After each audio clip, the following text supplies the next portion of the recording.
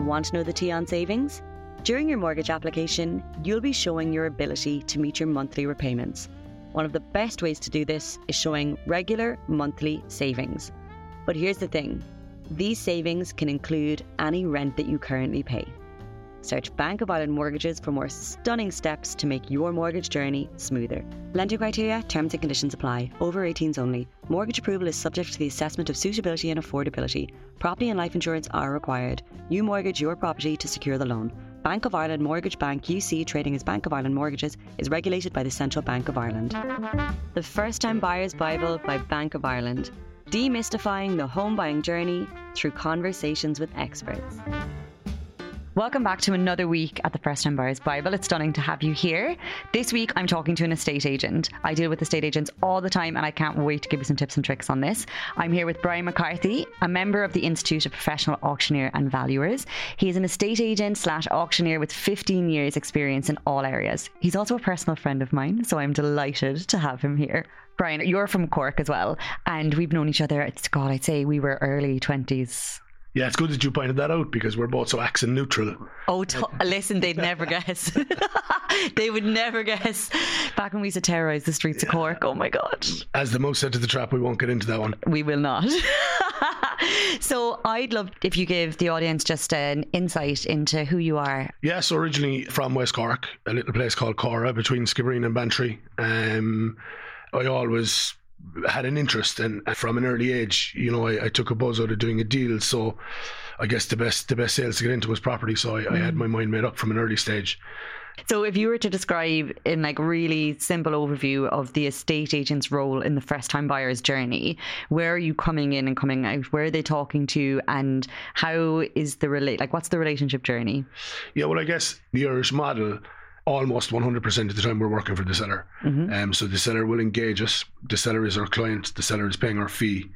We're not engaged by the first time buyer. Model might change, in the US, people use buyer's agents all the time. It's rare here, and it's certainly rare with first time buyers. But we do have a duty of care to them, something I take very seriously. They'll be sellers someday, and it's important to give them a little bit of time. But with regard to the process, usually people will send an email inquiry. They'll be contacted with an opportunity to view something. Open viewings work for some people. I like to let the people, meet them at the front door, introduce myself, and let them off. Mm-hmm. I don't need to be pointing out the kitchen sink to them, or this is where the couch is, or that kind of grinds my gears. Leave the people off and let them get a feel for it. And if they have any questions, come back to me. But estate agents that walk around with people is a pet peeve. Yeah, I think as well, I always say an estate agent is a matchmaker, and they're working on behalf of one of the match, right? So the seller. And what they're trying to do is basically make sure that the person they're setting up with the seller has an opportunity to fall in love with the property or realize it's for them. And when you're not giving them space in the space, it's impossible. You want people just to kind of find their flow through their future home. Exactly. And I mean, I've recommended and helped a lot of first time buyers in my time. I'm that age. A lot of my friends have asked for help, and I've done a little bit of first time buyers coaching through the lockdown as well. And the one thing I won't get involved in is the actual property. I'll never tell you, look at this, look at number 5 the road in Dublin 2, and don't look at number 5 the road in Dublin 8. That is your decision, and that's something you have to fall in love with, the location, the layout of the property. When it comes to coaching or helping people, it's more about the negotiation or the process, or where they go to next, bidding strategy, stuff like that. They need to fall in love with the property themselves, and they can't be coached on that. Exactly. So they fall in love with the property, then they'll basically put their bid through you. But before that happens, this is a grey area, I think, for many first time buyers. What should they be preparing before they go for every viewing? What are just the things that are just straight away they should have in their back pocket information? So when people are starting the process, they should certainly familiarise themselves with the area. The first thing I would say to people, this should be an experience, and a positive one. So many people get so stressed out about it. Yeah. And like I say, it's easy for you and me. We do these transactions all the time. Familiarise yourself with the area. Get there an hour early. Have a coffee somewhere. Walk around. You'll get a feel for it. Yeah. An agent genuinely won't have time on a Saturday morning to walk you through all that. That's and it's not their job. They're not there to do that. And they're selling the house and not the area. The area is something you'll have to fall in love with yourself. But spend some time there. The other thing I would tell people in the early stages, is, don't be too rigid. Make a list, some negotiables, some non-negotiables, about area and price and bedrooms and stuff like that. And like, use your search engine in that.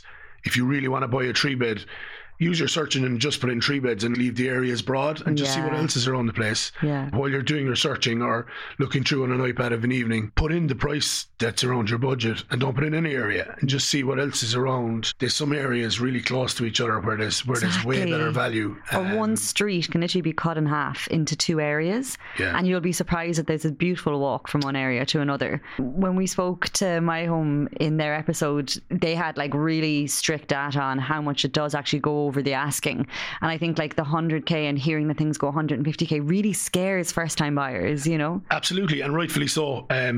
But I mean, that stuff is priced badly, and anyone who does any little bit of research will know that. So where would they do their research? Like, if they want to, like, if I wanted to go and buy something on a street tomorrow, how do I figure out, like, what sites do I just use your best friend Google, really, and go around it from that point of view. The search engines, My Home, as you've mentioned, you'll get information on all of them. My Home have their own version of the property register as well. You'll get an address and a sold price on the register. You'll have to do a bit more digging to get the information. The property price register is there, but it doesn't give you bedrooms or square footage or anything like that. The one thing I would say is always Google the address, because ads and newspaper articles and stuff like that hang around historically when something might be sold, but the articles and the ads could still be there. But I mean, take a spin past it. They can be identical to look at, and you know that they're pretty similar. I would always advise people having a handle on that street and the prices in that street, like what the average kind of square footage is. I always tell people to stay away from apps that calculate a whole area, because they can't calculate like for like with property. Or comparison websites lack a little bit of information. Some agents do use a per square foot rate and calculate it down. It's certainly another tool to give you an idea. There shouldn't be a huge disparity. Per square foot rates will differ with regard to condition. Of course. And if it's a flat in the city centre, smaller, and the price per square foot could be a bit higher. It's because of location. It is really important to do that research. So that is one thing you can ask the agent.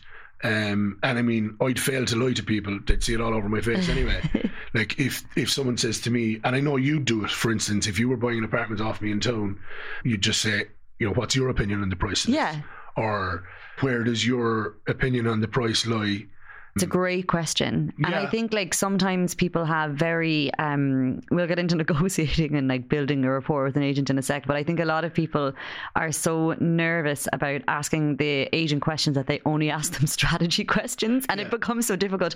You've got to warm up to each other, the agent and the viewer. Absolutely. And like, once an agent doesn't think you're wasting their time or being smart about it, they generally will engage with you. They want to know that you're right for the property. I think a lot of people miss the point that like the agent's also trying to make sure that you're going to stay the process and you're not going to be flaky, and that you really like the property and you're not going to go see something next Saturday and bid on that. They're trying to like get to know you.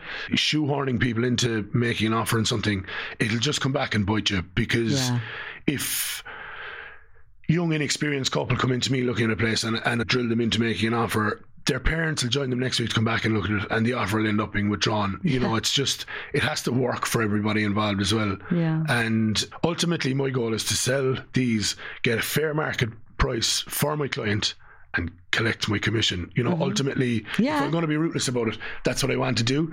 And the easiest way of carrying out that process is the best for me. And if that means educating my buyers a little bit, I'm absolutely prepared to do that. It's a safer transaction. I think like if you think about the whole thing as a transaction, an agent wants to make sure that both sides are secure, and they will answer questions. Like I always think, once you know that you're getting on well with the agent, you can say, what do you think about the price of this? And they will say to you, oh, it's priced at $390 under our advice, because they want to get best and final bids.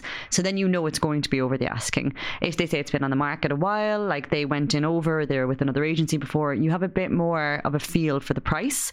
When you just go in and don't ask any of these questions, you're just looking at a number. And the other thing is ask the agent their opinion. You don't have to take it, but you can ask it anyway. Like, where do you see it selling? Or you can ask a question like, if I offer the asking price today, can we wrap this up Monday morning? Will they accept it? Or like, some people have a plan to trade up, and once they get what they're asking, they're gone. They want to move on to their next transaction. Other people are only testing the water and they have 6 months to wait no matter how much they get offered. If you say to the agent at the first viewing, where's the vendor motivated here and are they trading up? If we were to get this done and wrapped up now, what would the figure have to be? Yeah, it's perfect. The more the agents know that you know, the more questions you ask, it keeps the transaction moving quickly. Because if you bid and then you find out that, oh, actually they're in a chain, they need to sell before you can buy, it'll just slow everything down. And if that is the case, it's just about being aware. It's that your solicitor is aware. Yeah. It's that you can recommend to your professionals, you're aware that you're going to be paying rent for 6 months more. But like all those things can come into a negotiation. You can say, right, do you know what we'll do? We'll offer you 410 and we'll sit and wait until they've found something suitable and then we'll go through with the transaction. There's no pressure on them and they can set the closing date. Yeah. Or you could make the offer 425, but we want to be in the house for Paddy's Day. These things you can move with your offer to facilitate yourself, or the buyer. We'll give you more money, but we want to be in there for Paddy's Day. Or do you know what? We'll just offer you 410, but we're staying with our parents. It's not the end of the world. And the 1st of June is fine. Yeah. You know? And they can start to negotiate then.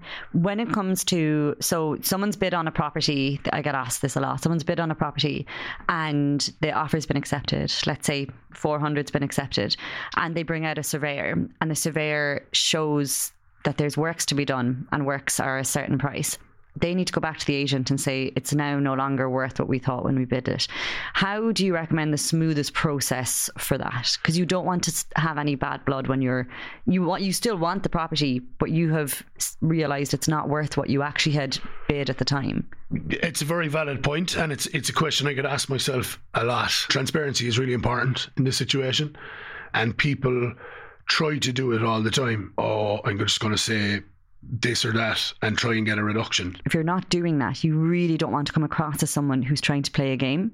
Like it just gets murky from there on. And like yourself, I buy a lot of property as well on behalf of housing associations and stuff like that. It's something I try not to do. Like I'll negotiate really hard at negotiation time, but if you like, you or I, if we get a name for trying to get reductions, never do it. You'll get a bad name and it's not conducive to getting the deal done.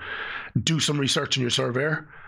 Discuss the surveyor with your agent. No, some people would think that agents and surveyors may be in cahoots and stuff like that.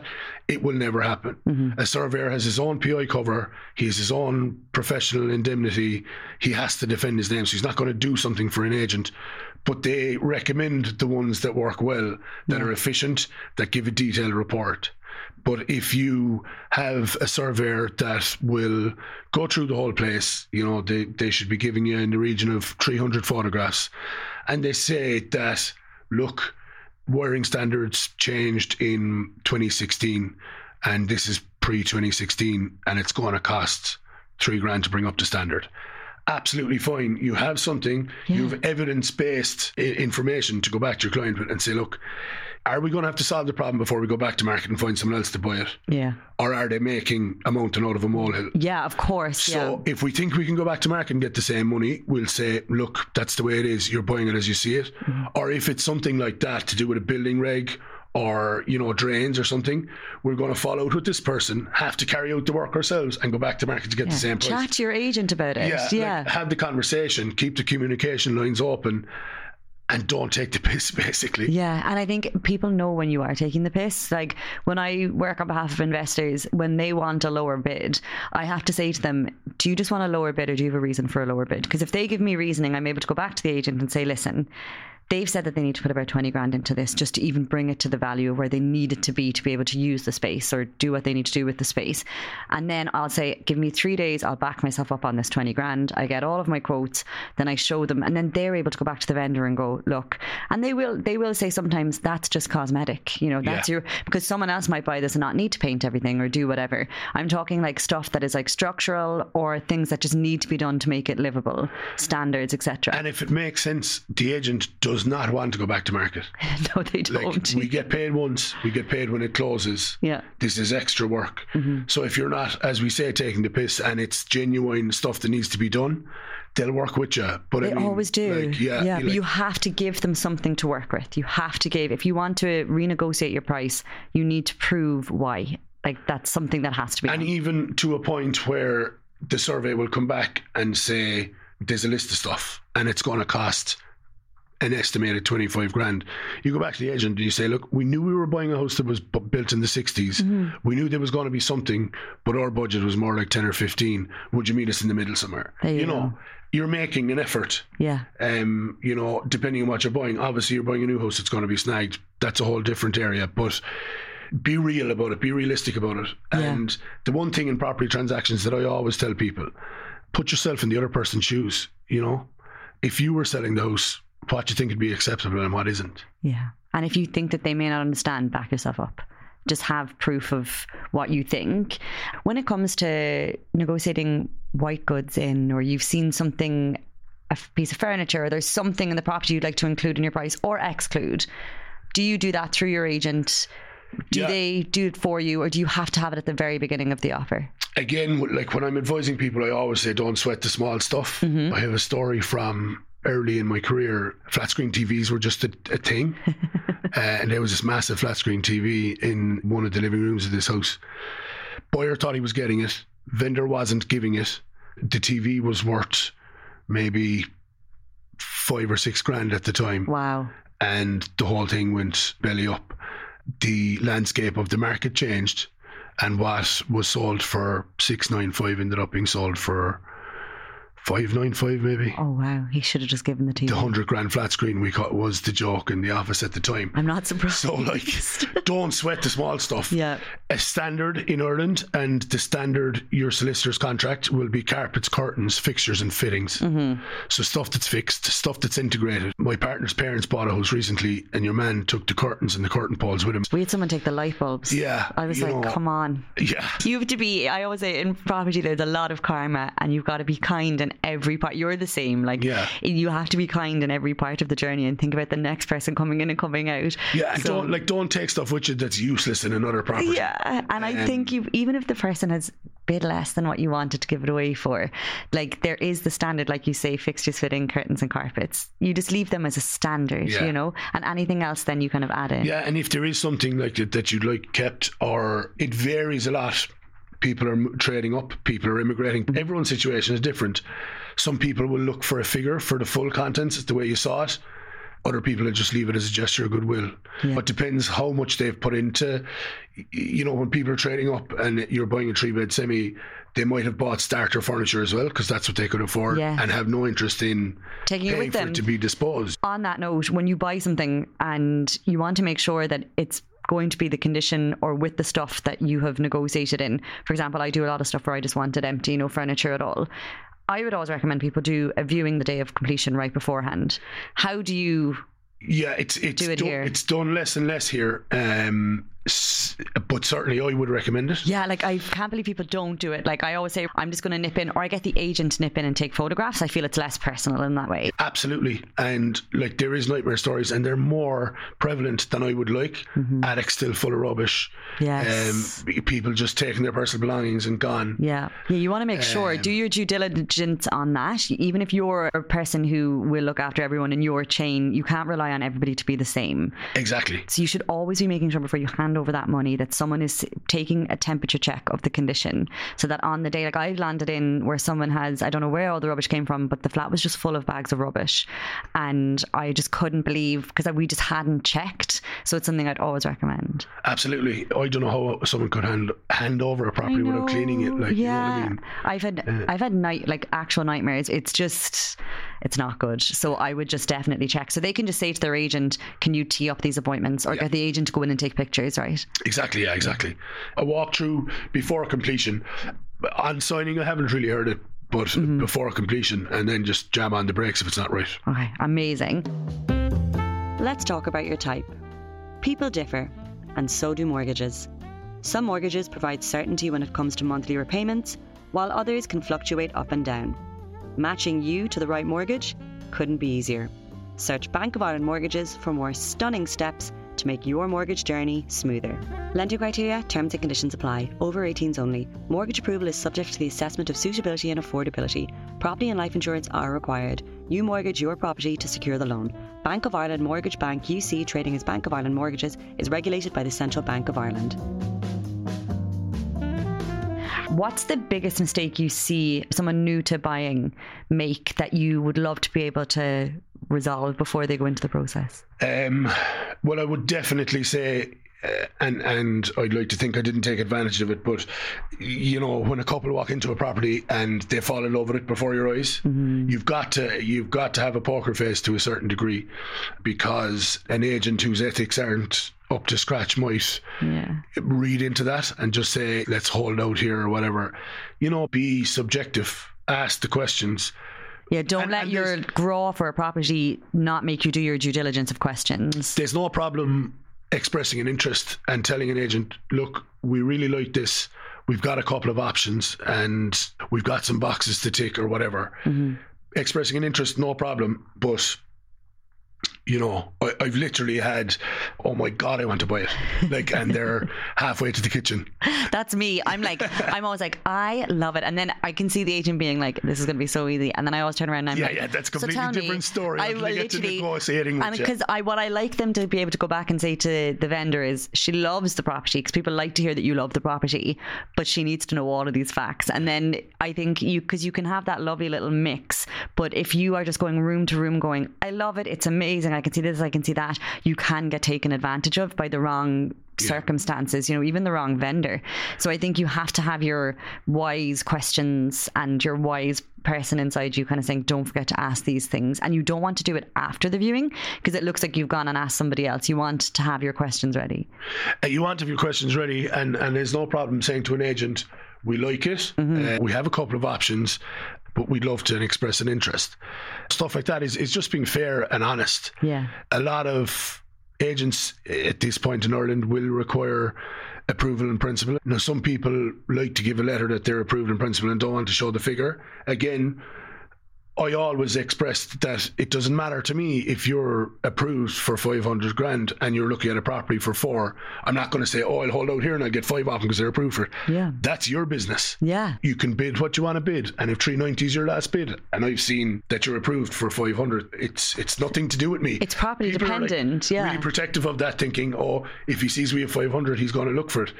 That's not my business, and I have no control over it. And most agents won't do that, because houses, it's going to be valued by the mortgage broker. There's going to be people in the buyer's life who are going to say, hang on a second, you shouldn't have bid that high. So most people don't want you to go into a crazy bid, even if you have the mortgage for it. So I would always be transparent, just from the point of view of the agent's able to turn around and be like, they didn't bid on that, they don't want that property, but I have something else, and now I know they can go up to 500. I think this will be perfect for them. So you've got to let them know what you can bid. And the value of these things will be figured out. And obviously bidding situations happen. And we always get slack, like, oh, you bought off Brian McCarthy, how did you find him? Oh, he wasn't great, no, like, and what did he do wrong? I'll kill him. Well, yeah. I'll kill them. What did he do wrong? Oh, sure, it was on at 295 and it cost us 25 grand more. I'm really sorry, but that's my job. Yeah, you work for the seller. Yeah, so... Yeah. And the buyer needs to be aware of where it is market value and emotional value.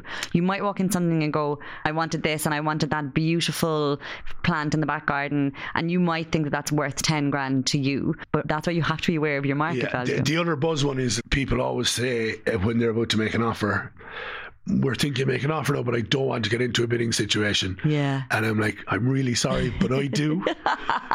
I do want to get into a bidding situation because that's what I'm paid to do. Yeah. Rules are different. Australia was different. In Australia, if you were given an offer in writing that was backed up by proof of funds for the asking price, you're obliged to sell it to that person. But that's not the law here. What? Yeah. So if I've advertised something, it creates its own difficulty, of course, but it does take bidding situations out of it. If you have an asking price, somebody comes along and offers you the asking price, the advertised price, and has given you the proof of funds to back it up, you're obliged to accept it. Wow. So everyone must be putting their properties on way over. That's the thing. Then you have a real struggle. Data would be all over the place. To fix the price. Yeah. Because ultimately what happens is you put it on over and you'll get kind of 5 or 6 offers in the region somewhere and pick the best one. Yeah. That's so interesting. You're not obliged to take an offer under but you're obliged to take an offer of the asking price or more. Wow, I'm actually so glad that doesn't exist here or the UK, because it would make my job so difficult. So I always say that finding a property is quite like dating, right? I want to know what's out there and I want to go on a few dates, and then when he walks in, I know it's the one for me, right? Okay. But it's only because I've had a bit of experience, shall we say. And I think the worst kind of case scenario is like you go on your first viewing and you think you found your dream home, but you don't have something to compare it to. So I would say like getting out there and viewing things before you start the really hungry stage of your search. I suppose when you compare it to dating, love at first sight does exist. It's just really rare. That's so true. It is really rare. You know what I mean? So you probably just have to go with the flow there. And if you are nervous about it, I'd probably disencourage you like wasting an agent's time, but show up to an open, go to a couple of opens that may not even be your thing, or go to a new homes development that's open all day Saturday. And great tip. Ask the questions. Yeah. No problem. As I say, try not to waste someone's time, but inform yourself. You don't have to be like shady about it, pretending that, I'm really interested in this and I have my, like, you can just go to these open ones where someone is there anyway seeing a lot of people, and you can get into the swing of asking questions. Yeah, and you can often strike up a conversation with an agent, like I say, at a show house for a new development. They might be busy, they might not be busy, but just say, look, this probably doesn't suit us. We're just trying to get a feel for it, and we're first-time buyers, and we're not sure, and we want to try it out. Yeah. And like, no one's going to hunt you out the door. I promise you and that. A great agent will be like, noted, you're going to be on the market in a few weeks. You could end up being a buyer for one of my other properties. Exactly. And that's what they'll usually, people, when they hear that you are going to be active or you are active on the market, they want you on their black book. So the more people you tell, the better, because they will think of you. Yeah, a big part of this, like the saying goes, if you can be anything, be sound. And if you're sound, people will help you out. Like. That is such a Cork thing as well. And you will always, sound people will gravitate towards you. Yeah. You will meet bad agents, bad solicitors, bad surveyors. You will meet them. But if your aim is to have a smooth and comfortable process with it, you will attract that towards you. I know that sounds like very, but it is something like you'll spot the sound in other people. If you go in thinking that you're going to have to be really sneaky and you're going to have to play all these games, you'll end up having to play the games. Exactly. If you go in thinking, I'm going to be transparent, I'll be wise, I'll ask the right questions, things that make me feel comfortable, you will end up inviting that into the process. There's also something that you say that I love, and I think it's such good advice. When you're negotiating, a lot of times people will be like, I'll add another 5, I'll make it a 0. What's your advice on when you've put in your first bid and you've been asked to come up? Yeah, so you put in your first bid and somebody beats it. Like, people have to realise that when you're at this point, it is a game, and your motive is to defeat the other players, however many of them are there. Sometimes it's one, unfortunately. At other times it could be 3 or 4 people involved in the bidding process. You can stand back and wait till it's 2, but a strong agent won't allow you to do that in light of fairness. Like, I've had situations where there's 4 people bidding on a house and someone will say to me, come back to me when you're down to 1. Yeah. I find that unfair, and I will go, person 1 gives me an offer, person 2 gives me an offer, person 3 gives me an offer. And if person 4 says that to me, I'll say, this is your opportunity, and to remain in the process, you need to give me an offer now. Yeah, you're in or you're out, babe. Yeah. Come on. If you're not interested, I'll go back to person 1, but I'm not coming back to you when person 1 has defeated everybody else. Yeah. That's the first thing I'd say. The second thing, I'm giving away all my secrets here now. Give them to us. We love a secret. The second thing I would say is, it's just simple mind games, but don't ever end your offer with a 0 or a 5. I don't think people realise how valuable that is as information. It sounds crazy, but it works. If you're thinking 400 and you go 402, you've just knocked out the person whose budget is 400. But if you only match their budget, they might go, we'll go one more, and then your cost to defeat that again. People will think this is agent speak, but it really isn't. I feel really strongly about this. Like, you're in a 4-way bidding situation, don't increase a bid by €1,000. Like, no, and the 500s and the thousands, 500s, do it well. You might lose connection to me on the phone if you try and bid 500. Like, it just doesn't work. And like, people would say, you're only trying to increase my commission on €1,000. The commission on €1,000 is not exactly. It's not enough. Yeah, you're in a 4-way bidding situation and someone has bid 400. My advice that the minimum bid you should be giving them next is 406. That will knock out people at 405. And someone will probably have to go 410 to defeat you. Yeah. If you've looked at 10 houses in this area and this is the one you're really going for and the bid is 400 and you know it's worth 420, go 416, knock them all out, be aggressive. And it's not about, like, when you get your dream property and your offer is accepted, as I say, enjoy the process. Don't make it stressful where it's not need to be. So someone goes 400 and you go, this is probably going to make 420, let's go 416. Yeah. And you get it because everyone else goes, ooh, we better move on out of this one. That person's really aggressive. They're serious. Yeah. Don't say, oh, maybe we'd have got it for 410. It doesn't work like that. If you want it and you know it's 420, you know it's 420. And I think as well, a lot of times when I'm at work, I can see the power of an uneven bid, because a lot of people think you're at your max then, you know. It's kind of like, because it's a 3 or a 6 or a 7 or whatever. The other thing I'd always say is, and again, it wouldn't affect us because we'll have a cutoff, but if you've seen your dream home and you're close to your budget, just say your budget is again 420, your last bid to my mind should be like 422. Yeah. You'll find $2,000 somewhere. Yeah. At the end of the day, in the process, it's 3 months. Bang it on a credit card, do whatever. Yeah.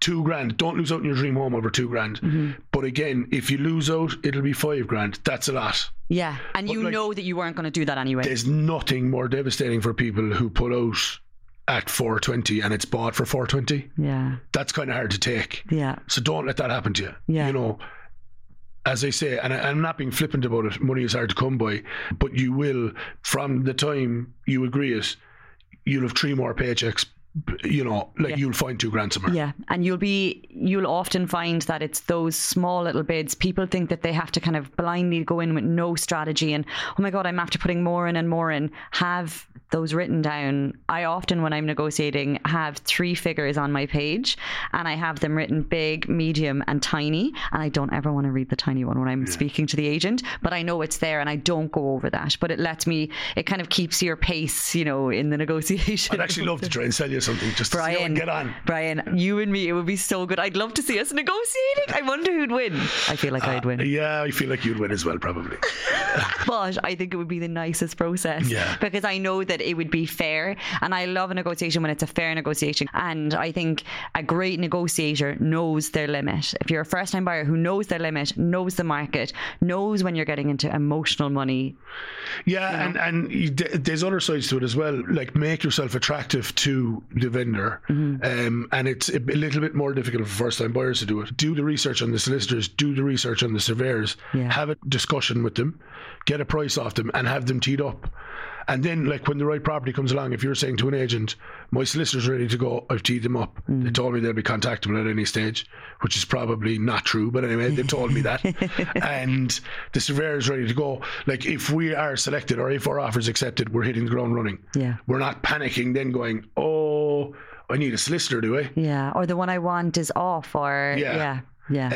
And those things are attractive as well. Again, you don't know the vendor's motives or where they're going next, but like, some of that stuff can be attractive. And you know, our approval in principle is here. We're ready to act on it. We have all our documentation ready. Yeah, it's like saying, again, on a date, I'm ready for a relationship. You know, I am ready. You want to say something else there. That'll be for the surveyor. But I think it's like, you're going in and the first thing you want to know is timeline with the vendor, but being able to say, like, we have our solicitor, we have our surveyor, everyone's pretty much ready to go and they're aware that we're in this process. It really helps just being that transparent. You know, you don't have to keep all your cards from the agent. You can keep some of the negotiation bits back, but I think you need to let them know who you are as a buyer. Yeah, you're ready. You know, you're reliable and you're ready. And we've done our research. We've looked at a good few places. This is the one we really want. We're not flippant about it. And, you know, if there's something the vendor really needs, talk to us and we'll see if we can demand their way or whatever. Yeah, it's so helpful.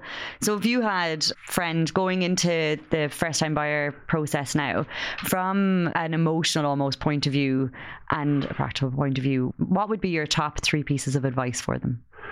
My top 3 pieces of advice, there's probably more than 3, but as I said at the start, treat it as an enjoyable process. Try and take the stress out of it. Have fun. You know, do your research over a glass of wine in the evening time and do it bit by bit. Also, as I said at the start, first things first, have your mortgage in place, be ready to go. Take advice from professionals would be another thing I'd really advise people. just to give yourself a broad idea, like talk to your buddy on the football team that's a carpenter or a plumber or an electrician, and you walk into a house that has 1980s wiring, and obviously you're not going to be able to put a price on it. Yeah. But your buddy, the electrician, will be able to tell you that'll be 8 to 15 or 12 to 15 grand probably. A full rewire, you'd probably want to be allowing X. Mm-hmm. If you've seen something in someone's house, like a nice bay window seat, like how much does that cost to do? Yeah. Get an idea of the stuff that you want to hold back. Or the few bob that you want to have to be able to do the place your own specification. Talk to people. The other piece of advice I tell people, have an open mind. Again, we spoke about the numbers. If your location is non-negotiable, that's fine, but look across the location. Yeah. Unfortunately, people's budget is their budget. Just go back to My Home again, put in your budget only and see what pops up. Mm-hmm. There's some lovely areas you might have no familiarity with that you could have a look, and who knows. Yeah, I don't think people realise that, like, sometimes there's these neighbourhoods, you walk down the street and you're like, oh my gosh. Like, yeah, I always use Ashtown in Dublin as an example. People would like to live in Castleknock or the Phoenix Park racecourse to have proximity to the Phoenix Park to be able to go and walk their dog or, you know, all the amenities. You go across to Ashtown, which is kind of a new development, and there's a lot of development there. But if it's a starter home and something you intend to trade up out of after a while, like, the prices have no comparison there. And you have an extra 4 minutes, you're still in the park. There you go. I think people need to explore a bit more, because we often hear of friends buying in certain areas and we just think of that area. But people who are very clever in property will go like 4 or 5 streets over. Exactly. And like, the difference between a 2-bed apartment or a 3-bed semi from Castleknock to Ashtown. Now, the people of Castleknock mightn't be too happy with me saying that, but it's just an example. You'd be banned. And you know, there isn't that much of a difference. Train goes through Ashtown and the same amenities are available to you. Yeah, it's the same in London. You know, you just go a little bit over. So our stunning listeners have learned the next stage in the process, but I love if people would have an overview before they actually dip into it. If you were to summarise the process of buying a property, what would it be? From start to finish, the way I see it, as we said earlier, first things first, mortgage, approval in principle. There is some companies out there giving the approval lighter than others. Try and have approval from at least one that demands that you put in your information and that you submit it, because they're stronger approvals. So approval in principle, then it's research time, view plenty, negotiate, sale agree. Next up is your surveyor, booking deposit. A booking deposit, some people often come to me and they go, we're not sure and we want to wait for the surveyor. A booking deposit is fully refundable in this country. Okay, amazing. Yeah. You put down a deposit. To be honest with you, it was put there so the agent would get paid. The agent holds the booking deposit in their client account, and when the sale completes, they remove their fee and forward the balance to the vendor solicitor. Okay. That's all it's there for. It's fully refundable until you sign a contract. You're subject to a 10% deposit, which is a different thing at contract signing stage. So it will be 10% minus your booking deposit. And what's a booking deposit usually around? Booking deposits are usually a round figure between 5 and 10 depending on your purchase price. You'd probably be going over $1 million before you'd be asked for any more than 10. Okay, great. So like, what someone could expect really is like, they've had their offer accepted, and then there's like your holding fee, like when you do a rental, that would probably be between 5 and 10k, and then that comes off your 10% that you pay. Exactly. It comes off the 10%, and it's usually what auctioneer's fee will range from, I'd love to say range from 1 to 2%. I do believe there's people out there doing it for less, but we won't even talk about them. And so it won't be more than 2% plus VAT of this, because it's just there to pay the agent's fee, really. Yeah, and the agent is paid by the vendor. By the vendor. The buyer's not paying that, so it's just kind of covering. When you think of the concept of it, when that money belong to the vendor, they pay the agent out of it. Yeah, that's what it is, and it is fully refundable until the point you put pen to paper. Stunning. Your lending institution will then ask you to carry out a valuation. Recommended panel of valuers. Someone comes out, you have to pay them a very nominal fee of about 150 quid. They'll value it and they will submit that to your lender directly. The conveyance process starts then. Just make sure your solicitor's contactable and that they keep the lines of communication open. Yeah. And ask questions like, when should I next expect to hear from you? Those kind of things are really vital at the solicitor.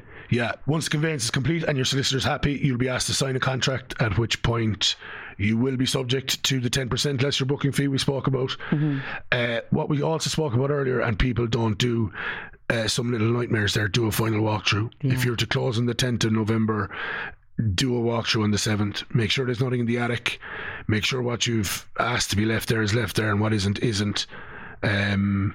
You know, I think it's despicable when people don't clean a place before they leave it as well. It doesn't always happen. So yeah, it's rare. Look, even if you have to tell the agent to put a cleaner in before you get the keys and you have to pay for it, I'd say that's and good. A great tip, because you can actually just get an end of tenancy clean. An agent always knows a good cleaning company because there'll be rentals and things like that, and you can have it clean for the day you come in. You just pay for it. You like this. I would think there's nothing worse in the world than the day you get your keys, you're all excited, bottle of champagne under your arm, and you open the door and you're disappointed. I used to clean and prep properties for sale and for rental, and like there is nothing worse. You get in and you're cleaning someone's food out of the oven, you're clearing someone else's drain. Like, get all of that done.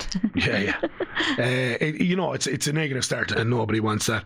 You've worked hard enough to get here, so enjoy it. Yeah, exactly. And or get that as a moving in present from somebody. Yeah. And once you've walked through done, completion will take place and pop the champagne. Woo! Love it. We'll end on that, and thank you so much again for coming in. It was just so nice to have you, and I think you've given people a nice confidence for this stage in the journey. Let's talk approval in principle. Finding your dream home takes time, and that's where mortgage pre-approval comes in handy. For your approval in principle, simply have a lender assess your creditworthiness and give you an estimated amount.